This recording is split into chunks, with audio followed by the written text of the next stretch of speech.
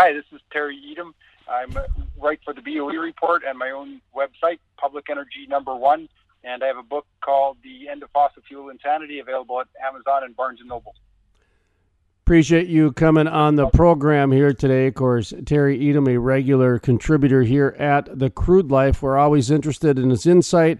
For one, he's got the credentials he just mentioned, and number two, he's from Canada, or he's living up in Canada at least. Are you born and raised in Canada? I've never gotten that far into your personal life. So where are you from originally? Well, I am born and raised in Canada. I'm from a farming community that's so small, no one would know where it is. It's kind of straight north of North Dakota, a couple 100 miles, kind of on the edge of the tree line. So north of our farm was nothing but forest. So we battled bears and you name it coming out of the woods to raid our farm.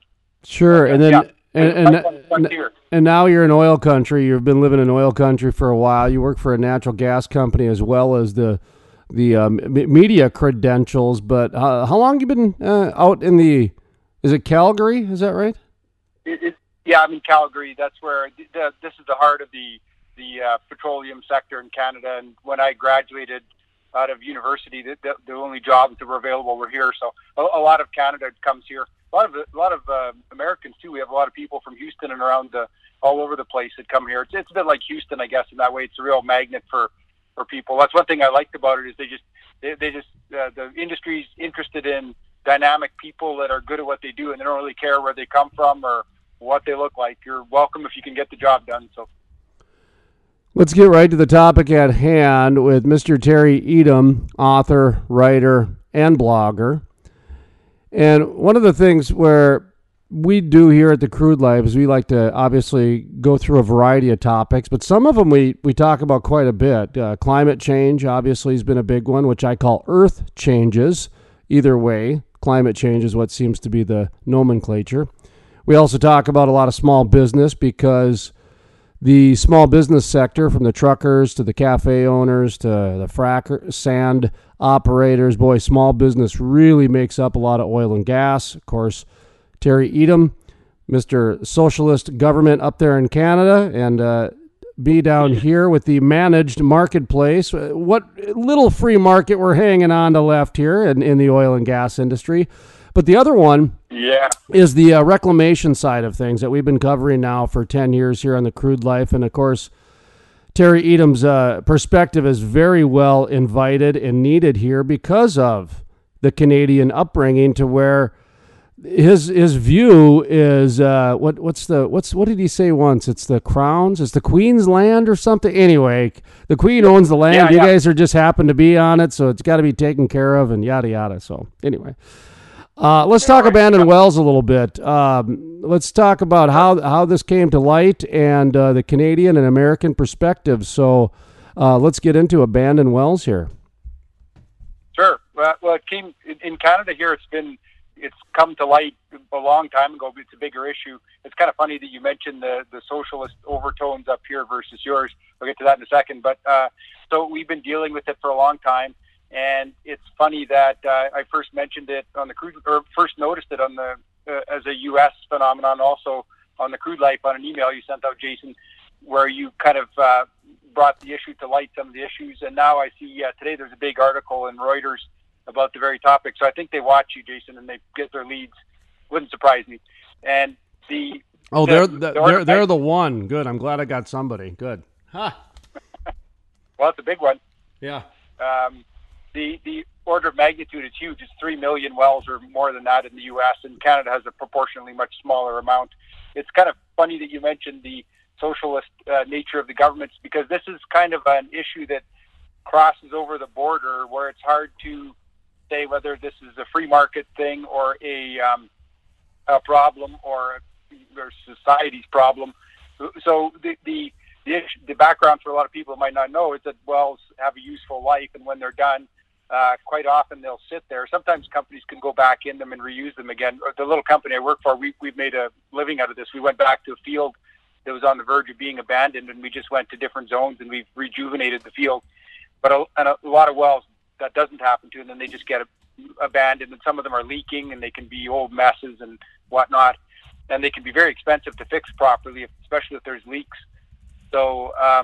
It's a huge issue, and what makes it so interesting is that a lot of these wells have changed hands many times, and the original owners who drilled them are long gone, and the people who produced them might be long gone, and they might have been bought and sold a half a dozen times since. So who do you hang the liability on when all of those people are long gone? Is it the present owner, and you can make a good argument that they bought it and they should be liable for it, and that they just didn't do their homework recognizing the liability.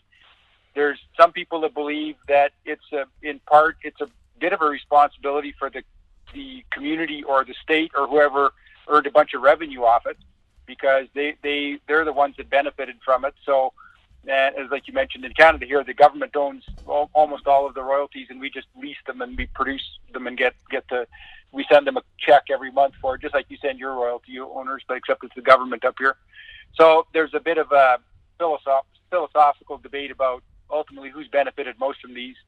But at the end of the day, it's just a huge bill for some of these wells. Some wells can be very simple and cheap to abandon, and some can be a nasty surprise when you go downhole, especially if there's something sour or corroded equipment or leaks downhole, venting leaks around the pipe for bad cement jobs. So it's a huge headache, and as it becomes more and more of a noted issue here, especially if you get some Democrats in power, you're going to see that this will really explode as an issue, I think. And then there's a huge bill to pay, so it's going to get interesting. It's going to be interesting to see what happens, and I'll make a prediction here. And this is a shale play profit prediction. Boy, I wish I had some bells and whistles for you, because I've been investigating this for a few years now. And this last go around, I had a few off the record phone calls with some people down in Texas and in Wyoming and in North Dakota. And the theme is going to be very interesting when it comes to these American abandoned wells, because I personally believe this is not a political issue. This is a let's get it done issue. If we need to figure out how to get some monies to do this, well, let's figure it out, because there are lots of ways to trim fat. I'm not talking about creating new dollars here. No, I'm talking about trimming fat, okay? We've invested a lot of money into websites. We've invested a lot of money into technology, into logistics software. Let's see it work. Let's see the government trim off 20% of some things and put it into abandoned wells. Because here's the bottom line. From my understanding, the people I've talked to, and this is where it's going to get controversial, is it's the landowner's responsibility. That it's not the oil company's responsibility. It's the landowner's responsibility, therefore it's the state's responsibility. And the oil companies are one of the kings of the economy, so they're damned if they do and they're damned if they don't. They're the modern-day railroad. They're the big bad wolf. So they're going to get blamed in this. And it's the landowners who are actually dropping the ball at this.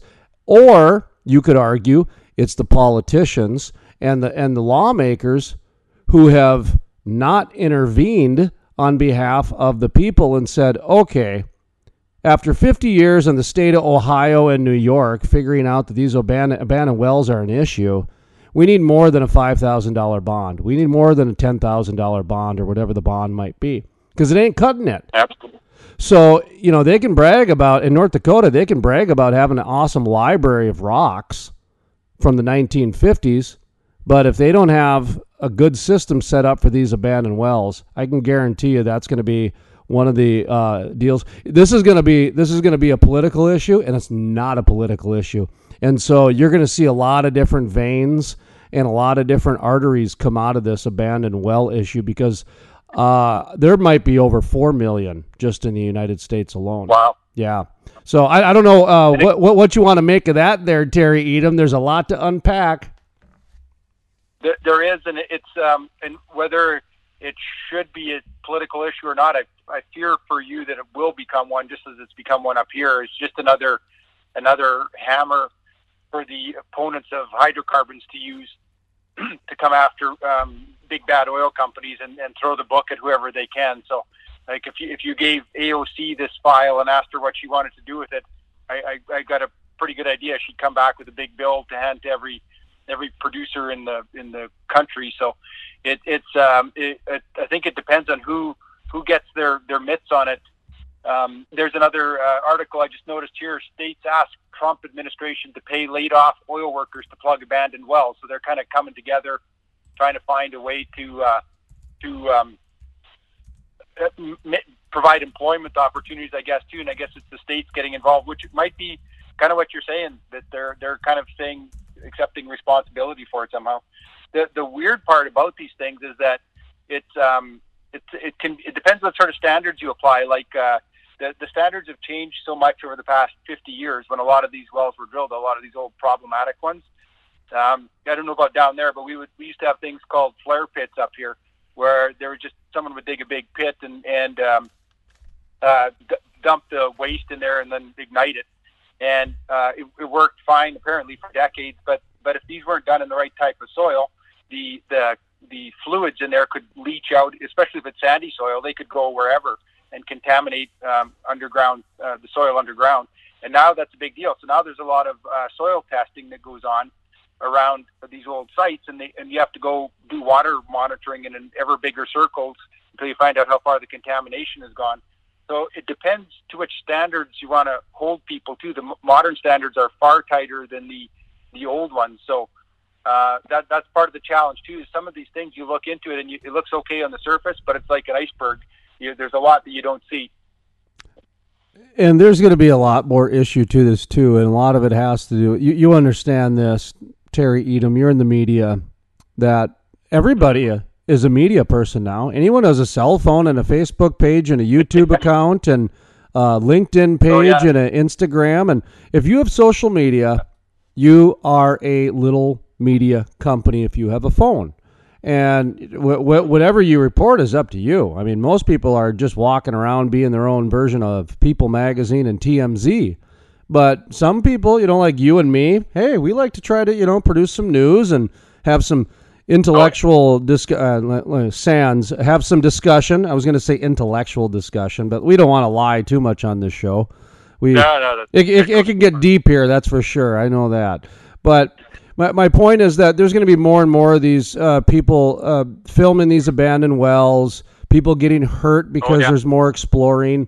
And as that happens, it's going to come out on videos, and it's going to come out. I mean, I'm seeing all kinds of different editing software that people can do on the fly. So the Greta Thunberg movement is going to come back. That's going to, in fact, I'm starting to see it's picking up steam again, because she's starting to pop up again in the media. Yeah. So it'll be an interesting dynamic what's going to happen with this, because, like I said, at the end of the day, there's plenty of places to trim some fat. I mean, I mean, like I said, take away marketing dollars from half of the media companies. They have Facebook pages and LinkedIn accounts and Twitter, so they got an audience build up. They don't need, to use the media now for that stuff. But what do you make of all this? The climate change and the abandoned wells and that whole angle. I see that not going away either. No, and I wish we could go back a few years and separate it all. But the politicians, I think I heard this analogy, and I think it's kind of true. After the fall of the Berlin Wall back in '89, a lot of people won't remember that. The younger ones won't. But that's when communism kind of officially ended. The Soviet Union imploded. Russia decided they had to go to a free market, and then I've heard it said a few times that all those communists and ultra left wingers, they didn't die. They just went into hiding, and now I think they just came back under the climate change umbrella. It's just an opportunity to go for power.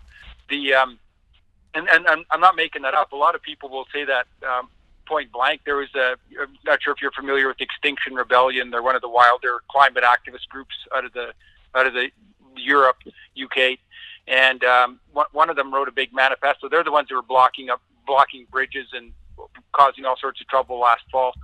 And one of their founders wrote an article online saying that it's really not about the climate. We want political change. We want a new system. We want to get rid of capitalism and that sort of thing. So they're using the environment as their their weapons. And I really try and make that distinction now when I'm talking about it's ludicrous that you have people in the petroleum industry that are going after environmentalists. An environmentalist is, by definition, a good thing. That's someone that cares about the environment. You care about pollution. You care about waste. You care about efficiency. You want to see resources used properly. So, and there's a lot of people in the petroleum sector which are environmentalists because they care about all of those things. So we shouldn't be calling climate activists environmentalists because we can be environmentalists too. That's what they want. They want us to call them environmentalists, and they go, "Oh, look, they're attacking anyone that cares about the environment." It just helps them with their cause, and they're very good at what they do. You mentioned the current media scene. There was a spill in Vancouver at a pipeline on the Trans Mountain pipeline. It happens on pipelines sometimes. It was on lease. They contained it, and all was well. I mean, it's not great that it's a spill for sure, but some local environmental activist group, and there I go, I call them environmental activists, some climate activist group sent a drone up overhead. They filmed it, and then they don't understand what they're talking about, and they said, look at all this oil going off lease, and then they said it's put out a news story saying that it's flowing into an aquifer, a water aquifer, an underground aquifer. And it's not even true, but it's a news story because they had a drone and they can film it and they can say it. Now, and that gets picked up in the news because they like sensationalism, right? So that's the challenge. I want to jump in here just a second about your climate activists instead of environmentalists. That's an important thing to point out. I know in the last interview you brought that up as well, and that's why I want to bring that up because it is important. Much like how I think the climate change is not a thing either. It's earth changes. We've been going through earth changes since Pangea. Right. And so to talk about a climate change, that is to me, it's a way to control. It's a way to control the economy, a way to control people. It's a way to do a lot of different controlling type of maneuvers. And they started with global warming and global cooling and the different Earth Day verbs and changes that they tried, and then they settled on climate change because that's the universal one. But to me, I go back to climate activists, earth changes. That to me sounds like a little bit more factual way to look at it. Terry Etam. Well, and I think you can slice it into and we should slice it into different philosophical things that we're talking about. If the climate activists argue that humans are changing the climate, well, and they're saying we're doing it by having emissions which are changing the temperature. And if you want to talk about that, then you have to talk about the fact that there's 7 billion people on the earth right now, and we're feeding all of them, and we're keeping them healthy, and they're getting healthier every year, and their lives are getting better every year. And 7 billion people is a big load on any environment. And it's the same if you started a new town in the middle of North Dakota there, and you put in 100,000 people, it's going to change the environment. It's going to change everything around it, and that's what's happening around the world. And we consume a lot of stuff. So, to me, that's the if you want to talk about humans impacting the climate, you have to start there and saying we impact everything. We impact the oceans. We impact every piece of shoreline there is because we put up a nice house if we can, and we put up a resort, and we fly everywhere, and we explore every nook and cranny in the world that we can. And and biologists do that, and tourists do that, and everyone does that, and that can. So that's all part of that they don't want to talk about that part. They just want to single out the fuel providers as the issue, and it's a lot bigger than that, in my opinion. Back to the great philosopher George Carlin. Save the planet. The planet ain't going anywhere. You are. That's that type of thing. Circling back, true. Go ahead. He's got a great rant on environmentalists. Circling back to the abandoned wells, recap again how Canada handles that, because you're in Canada up in Calgary, and you guys have really had a very good handle on the some reclamation regulations in terms of timeline versus the United States, and it's obvious. So talk to us a little bit about the that side of things, I guess. Sure. Well, we've had a couple of waves, and you kind of have to go back a little bit in history, which I hate because that gets boring. But like 50 years ago, the standards were different, and a lot of fields were being developed, and people didn't look down the road, and they didn't see how this would all unfold and what sort of things would be left behind. So the biggest issues in Canada now are the old wells that were drilled with different technologies, or flare pits, like I mentioned, which are no longer permitted, but they were back then, or sour gas fields, which with corroded pipes and leaks and that sort of thing. So those are the bigger ones. We've wrestled with it for a few decades now, and we've had some good standards come in, and then they get replaced by not so good ones, and now we're kind of scrambling again.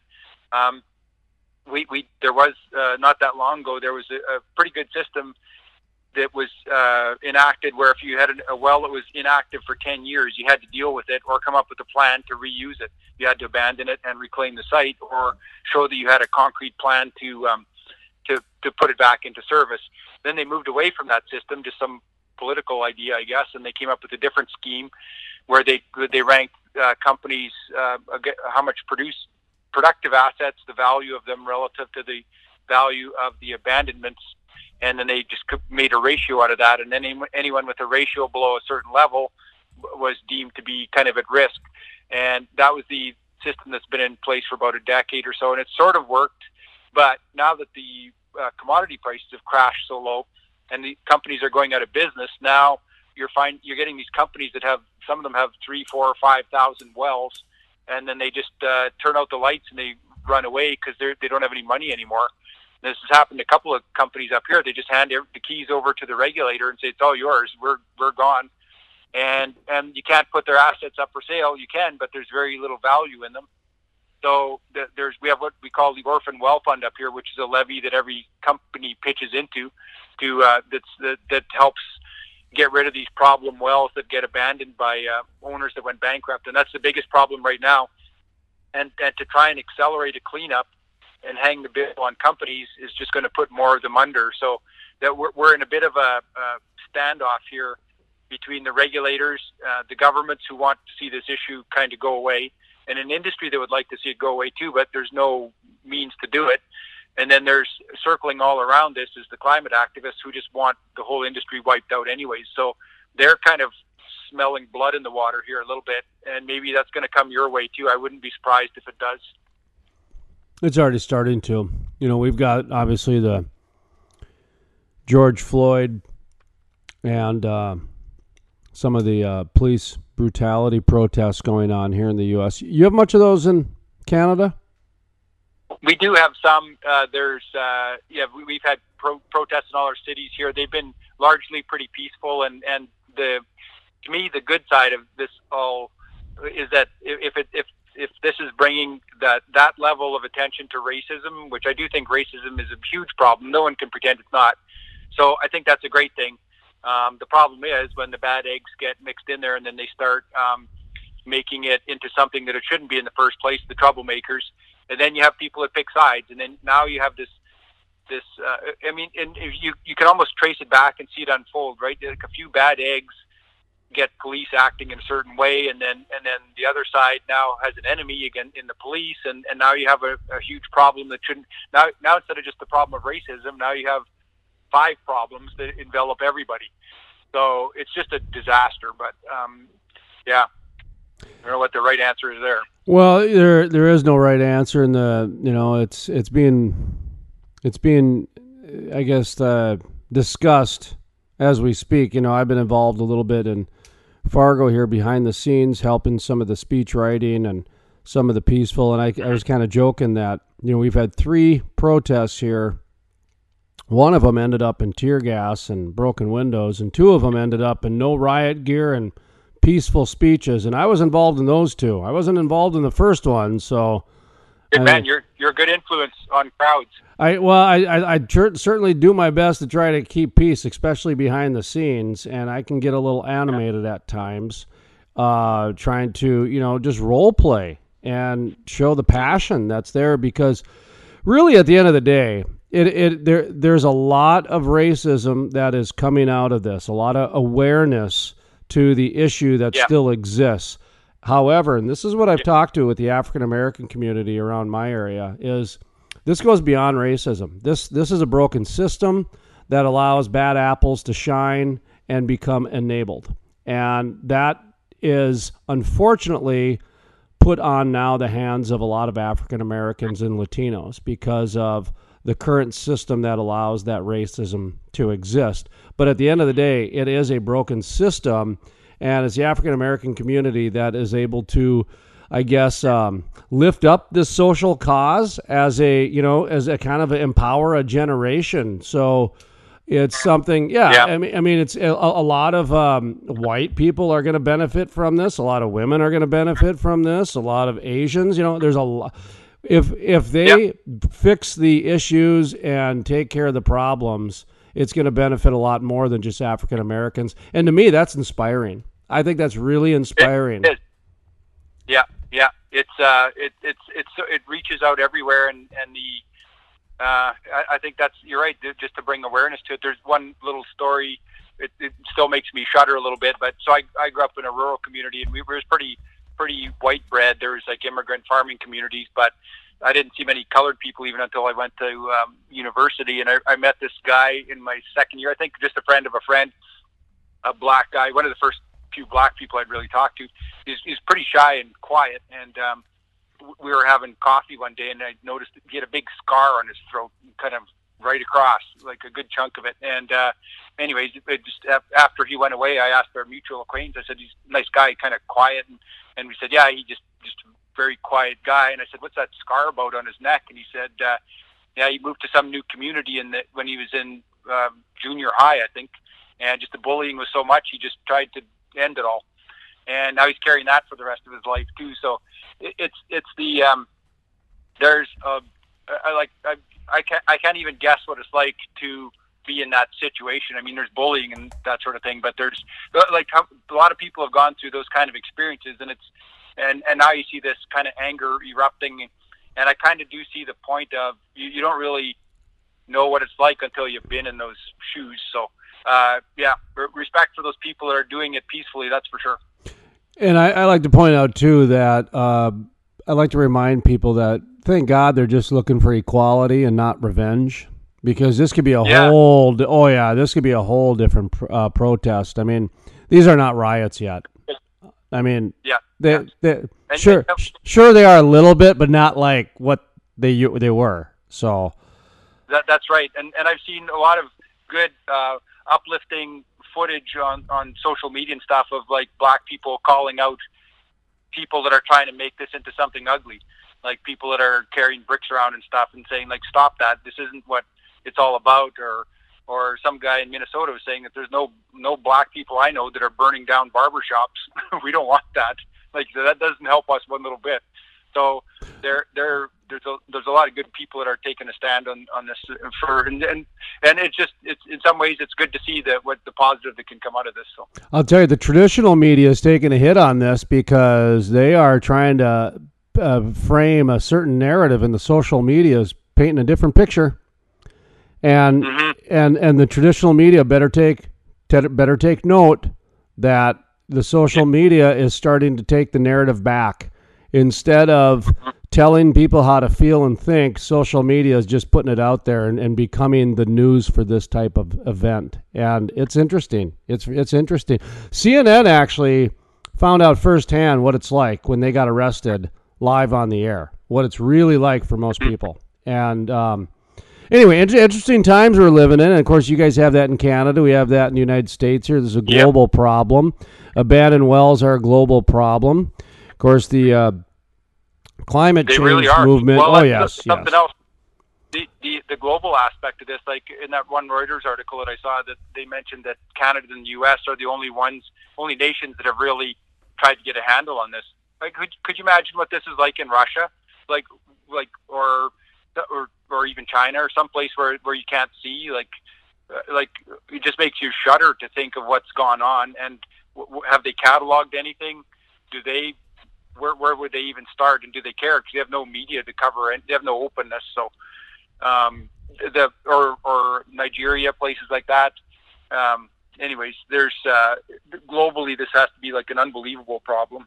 And it'll get solved. I mean, with the drones and the satellites and all types of thermal imaging and et cetera, they'll be able to locate them and that sort of thing. The problem is, where's the money going to come from? Who's going to be in charge? How's the logistics going to work? Because I think most people are going to be on the same page with trying to just get these things plugged, trying to get them reclaimed, trying to make it so, it's better for Mama Earth. But the politics is what's going to be the problem, because it's greed. Greed's going to step in, and people are going to try to, want their piece and everything like that. And in the meantime, they're going to stay abandoned, I guess. But so, all right, let's. What are you guys working on? Public Energy #1. Let's give your website a plug here. It looks like Reincarnation is your lead story. June 5th, man. You got you got to get updated. What are you a week behind? I am a week behind. Yeah, I'm slacking. I bit off more than I can chew. I'm writing for the 3 websites now, so I write an investment column for another one too. Oh, jeepers. And work is keeping us busy flat out here. We're just trying to keep the ship going here. So just lots on the go. But I do need to get some things up there. I've been trying to rethink the debate has just gotten so bad about oil and gas, and it became defensive and spending time trying to engage the climate side of things and trying to find some sort of bridge. But I think there's 10% of people that don't want a bridge on either end of the spectrum, and we just have to deal with the 80% in the middle of people that want to they want to live a good life peacefully, and they want to find realistic solutions. And I think we just have to forget about the extreme elements, even though sometimes they get into power and control things. But if we're going to make change, we have to engage the general population, which is what I tried to do with my book. I tried to make energy relatable for people, because I don't think it is. I think most people care about energy to the extent that how much it costs them to fill up their vehicle, and beyond that, they don't think about it at all. But they really should, because it's the cheap energy is the cornerstone of everything that we take for granted, which is our whole life. So, just keep plugging away on that and try and find a peaceful way to do it, or a funny way. The Reincarnation one, I wrote that because it made me laugh. So hopefully, if you read it, it'll make you laugh too. So, and then at the end of the day, I just want to start laughing more and fretting about these unsolvable issues less. So that's my new direction.